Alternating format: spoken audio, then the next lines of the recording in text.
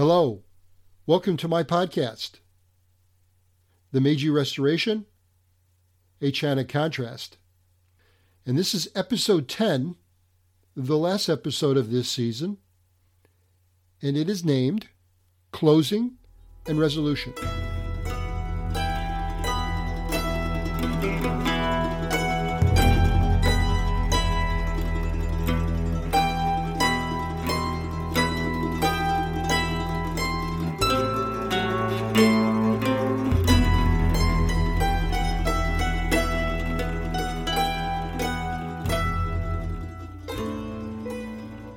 In my last episode, we saw Japan really come of age. Japan wisely sought and got an alliance with England. With that in hand, they challenged Russia for control over China Manchuria. We learned it was a swift and decisive victory by Japan. It gave Japan unquestioned dominance in Asia, becoming a Pan-Asian superpower. In this episode, I will wrap up the podcast series and the season and answer the question I posed in the introduction.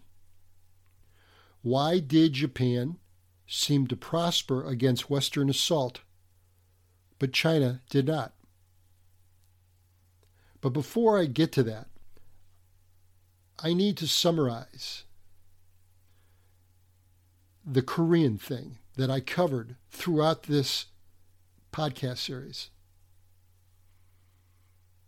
I want to summarize that because it is difficult to keep it all together, and a lot happened. I also believe those events are important to the history of the Meiji Restoration and explain much of what was going on during that time. Korea was obviously a big part of the Meiji era's history.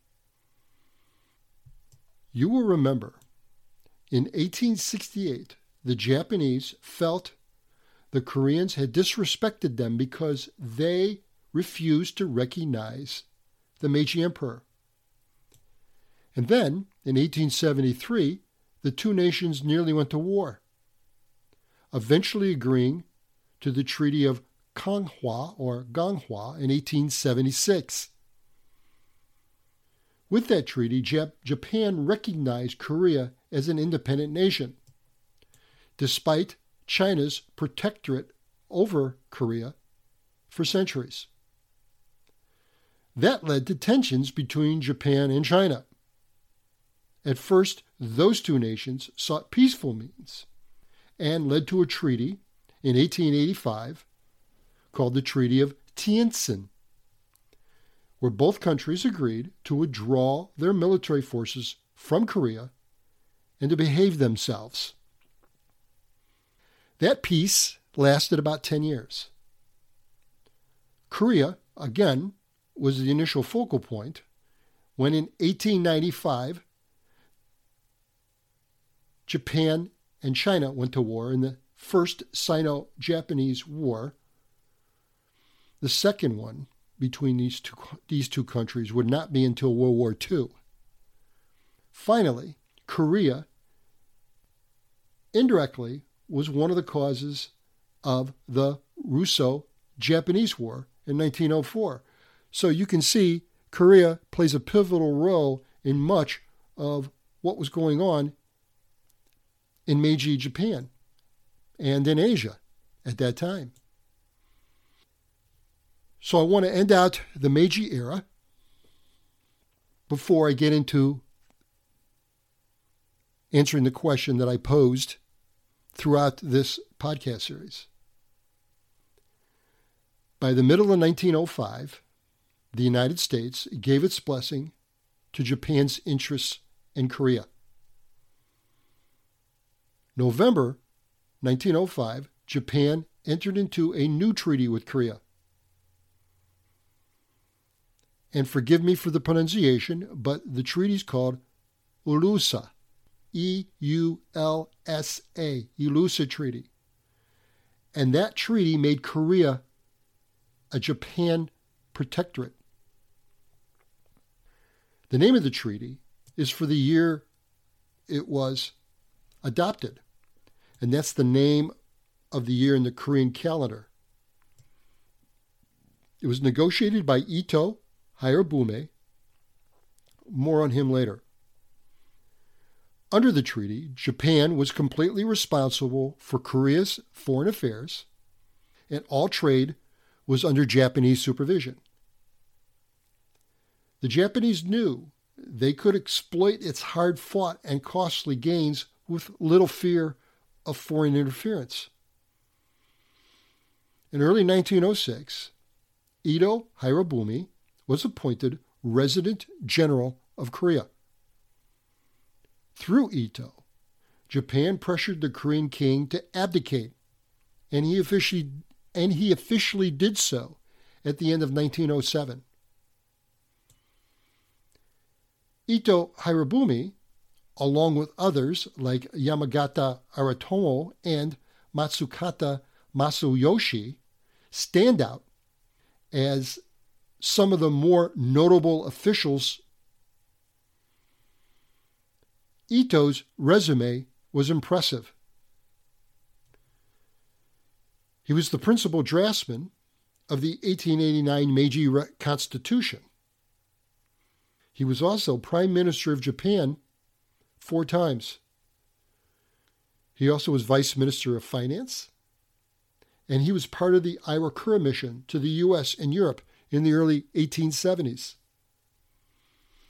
He was also a cabinet member of the new Meiji Constitution, and he negotiated the Treaty of Shimonoseki that ended the Sino-Japanese War. He was president of the Privy Council and, of course, the Resident General of Korea. He attended Queen Victoria's Diamond Jubilee in 1897. The Meiji Emperor eventually bestowed on Ito the Marquis title. And Ito was a moderating voice in Korea. He openly promoted making Korea a protectorate, but was less enamored with, but not opposed to, Korean annexation. His full life, unfortunately, met a tragic end. He was shot and killed by a Korean nationalist fanatic at a train station in Harbin, China, in October of 1909. Incidentally, he had resigned his position of Resident General in Korea earlier that year. Japan, relieved by then of Chinese and Russian competition, saw the opportunity to annex Korea. And in August 1910, they did so. The annexation brought not a single protest from any foreign nation. A partial explanation for this silence was that, at that time, it was accepted that strong and advanced nations had the right to rule over weaker ones. It was considered beneficial to both nations. The conquered nation received money and development. It was clear, however, both Korea and Taiwan largely resented the repression that Japanese control brought.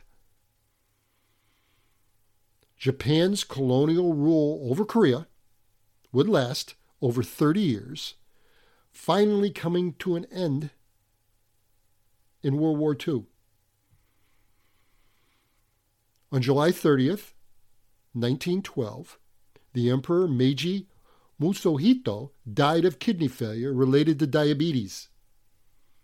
He had been a strong ruler for 45 years. He had witnessed astounding changes, from a feudal society and system to superpower status. Emperor Taisho succeeded him. So ended the Meiji Restoration, or Meiji Emperor era. Up to his death, Japan had enjoyed a relatively long period of political peace and stability. His death, however, exposed a major flaw to the 1889 Meiji Constitution. What happens in the event the emperor dies? Now, that seems to be an obvious issue that would not have been overlooked when they adopted the Constitution. And it probably was not overlooked because it may have been assumed by both the ones that drafted the Constitution and the ones that adopted the Constitution that the Privy Council would step in and fill the void.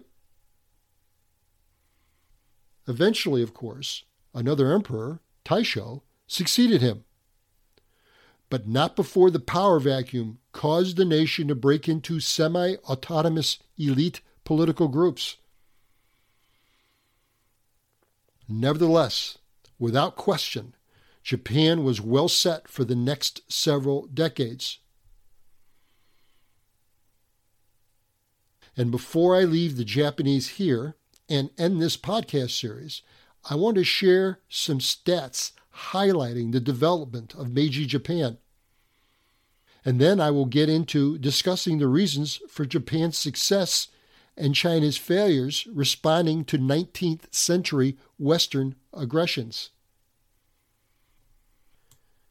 Near the start of the Meiji Restoration, vehicle factories numbered 18. In 1902, there were 73. Before 1876, there were 8 machine factories in Japan. In 1902, there were 136. For textile mills, before 1876, there were 123. In 1902, they had grown to 1,630. In the mid-1890s, coal production was 5 million metric tons. By the end of the Meiji era, that had risen to over 21 million metric tons. In the mid-1890s, Japan had 169 steamships.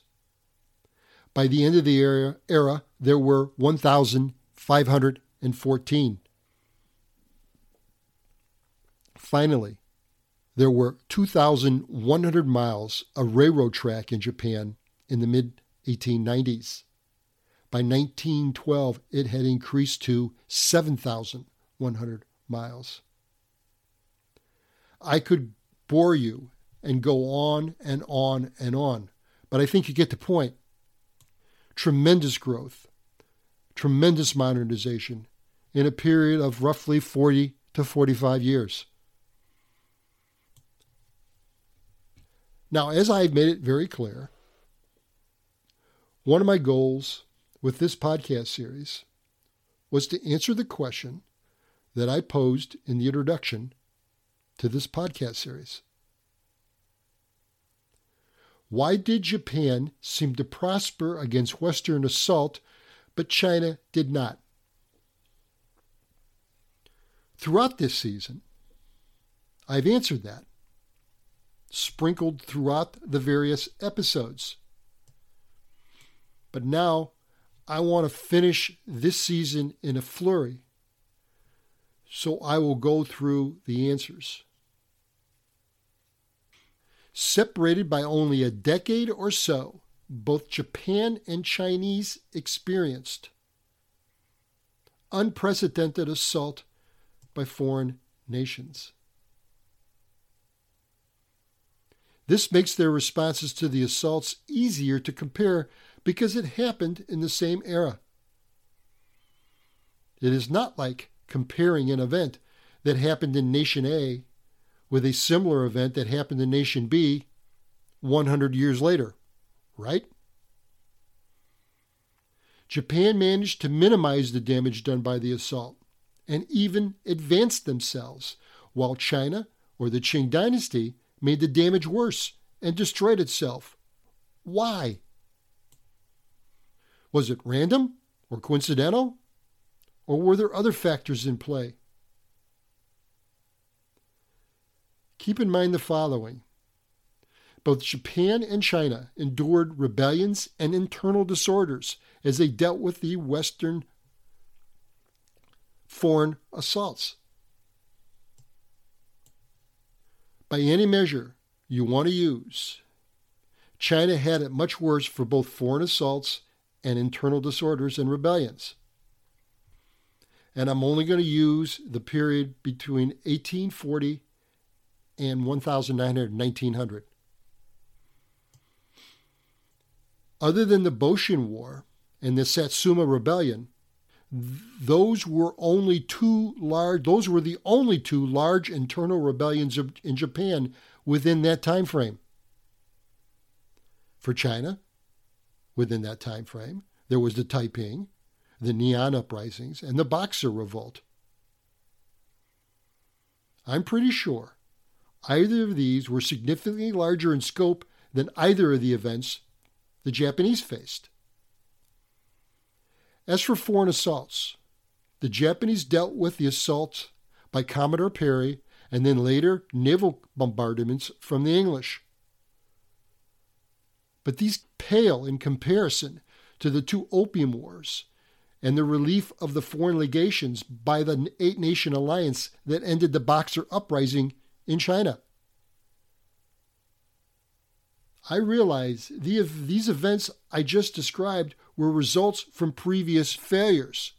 So in that respect, not cogently revealing as to the real problems or benefits. Fair enough. I will offer cogent circumstances. Again, I have discussed all of these in the prior episodes. China's woes, stemming from Western or foreign assault or intervention, began at least a decade before it was visited on Japan. This gave the Japanese time to make adjustments and come to grips with the inevitability of foreign approach. Japan was horrified by the reports out of China caused by the English in the First Opium War. We know Japan started then to explore Western culture and education. Japan, at the very least, knew what was coming and to brace for it. China had contact with Western traders going back to the 17th century. Every opportunity was afforded the Chinese to learn from them. But the Chinese were trapped in the mindset that early traders were barbarians and inferior to them, and that they were only interested, that is, the foreigners were only interested in paying tribute to the Qing emperors in order to buy Chinese things, such as tea or silk. So the Chinese learned very little, even after the First Opium War. By the time Commodore Perry arrived in Tokyo Bay, the Japanese had been warned decades earlier from the Dutch traders. Japan began their modernization a decade before the arrival of the American ships. Japan at the beginning embraced Western ideas, culture, and education. Japan used this to respond to the Western assault. Instead, China sent their military to respond to Western assault. China is also a diverse country ethnically. Not everyone had the same core beliefs. Japan, on the other hand, was relatively homogeneous and core ideals widely shared. Japan, being the much smaller country geographically, had better national communications. Hindering the Manchus was its political monolith, everything to and for the benefit to the emperor. Edo Japan had then followed by the Meiji were politically diverse. The shogun had his duties to the country, and the samurais led locally. So the Japanese had always had a diverse governance. On the other hand, a poor Manchu emperor spelled trouble. And the Qing dynasty's emperors in the 19th century tended to be mediocre at best to terrible at the worst. Because Japan had one time and for a long time been a tributary of China, she learned or was accustomed to adopting to circumstances where it had limited control, to playing second fiddle. Japan was willing to learn and adapt. It can never be quantified the extent opium trade and addiction was an issue for China, but it most certainly must have had some negative effect. China is a geographically huge country and strategically located. Bigger borders to defend. Japan, an island nation. Vast oceans or seas surround it. China had more natural resources. And Japan changed its entire government and culture during the time of Western aggressions. Japan's immersion into modernization was total and transformative. China's immersion was only superficial. China only wanted modernization or Western ideas for the purposes of benefiting the monarchy. This meant her limited goals could only yield limited results. I am also reasonably sure that the indemnities the Manchus were forced to pay were crippling. In some of those instances, Japan was the recipient of the indemnities. Everything I've stated, you don't have to take my word for any of it. But listen to the opinion of others that have spoken about these differences. A Japanese writer, Kuwabara Takio, lists the most important conditions or prerequisites that made Japan successful. Some of those listed are good geographic location, racially homogeneous, secluded, high rate of education, and adaptability.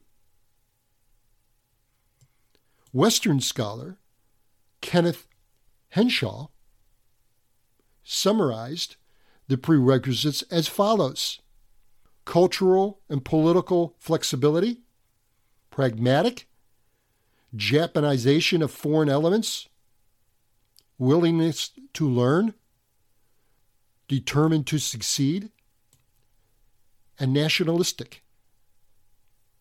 Chinese scholar Emmanuel Hsu listed some of the reasons China's modernization was hampered. His list is large country, poor communications, lack of any tradition of borrowing from abroad, poor leadership, ignorance of the nature of the Western challenge, national and international turmoil, Manchu suspicion of anyone not Manchu. Finally, American scholar John Fairbank lists these reasons for poor Manchu results as Western intervention impeded China's chances to modernize, poor leadership, arrogance. So all of these that I've listed were contributory factors in the different response China deployed in the onslaught of Western aggression compared to Japan. The one prerequisite or lack of it that seems consistent is leadership. I know boiling it all down to leadership may be a serious oversimplification. Nevertheless, I think we can all agree that good or bad leadership goes a long way. That's it for this season. I hope you've enjoyed it as much as I have. More importantly, I hope you have learned something not only about the question that was at hand, but also about the Meiji and Edo era of Japan, and also a little bit about the Qing dynasty in China. It never ceases to amaze me how facts and circumstances sometimes never change, or they repeat themselves. Thank you. It has been a pleasure.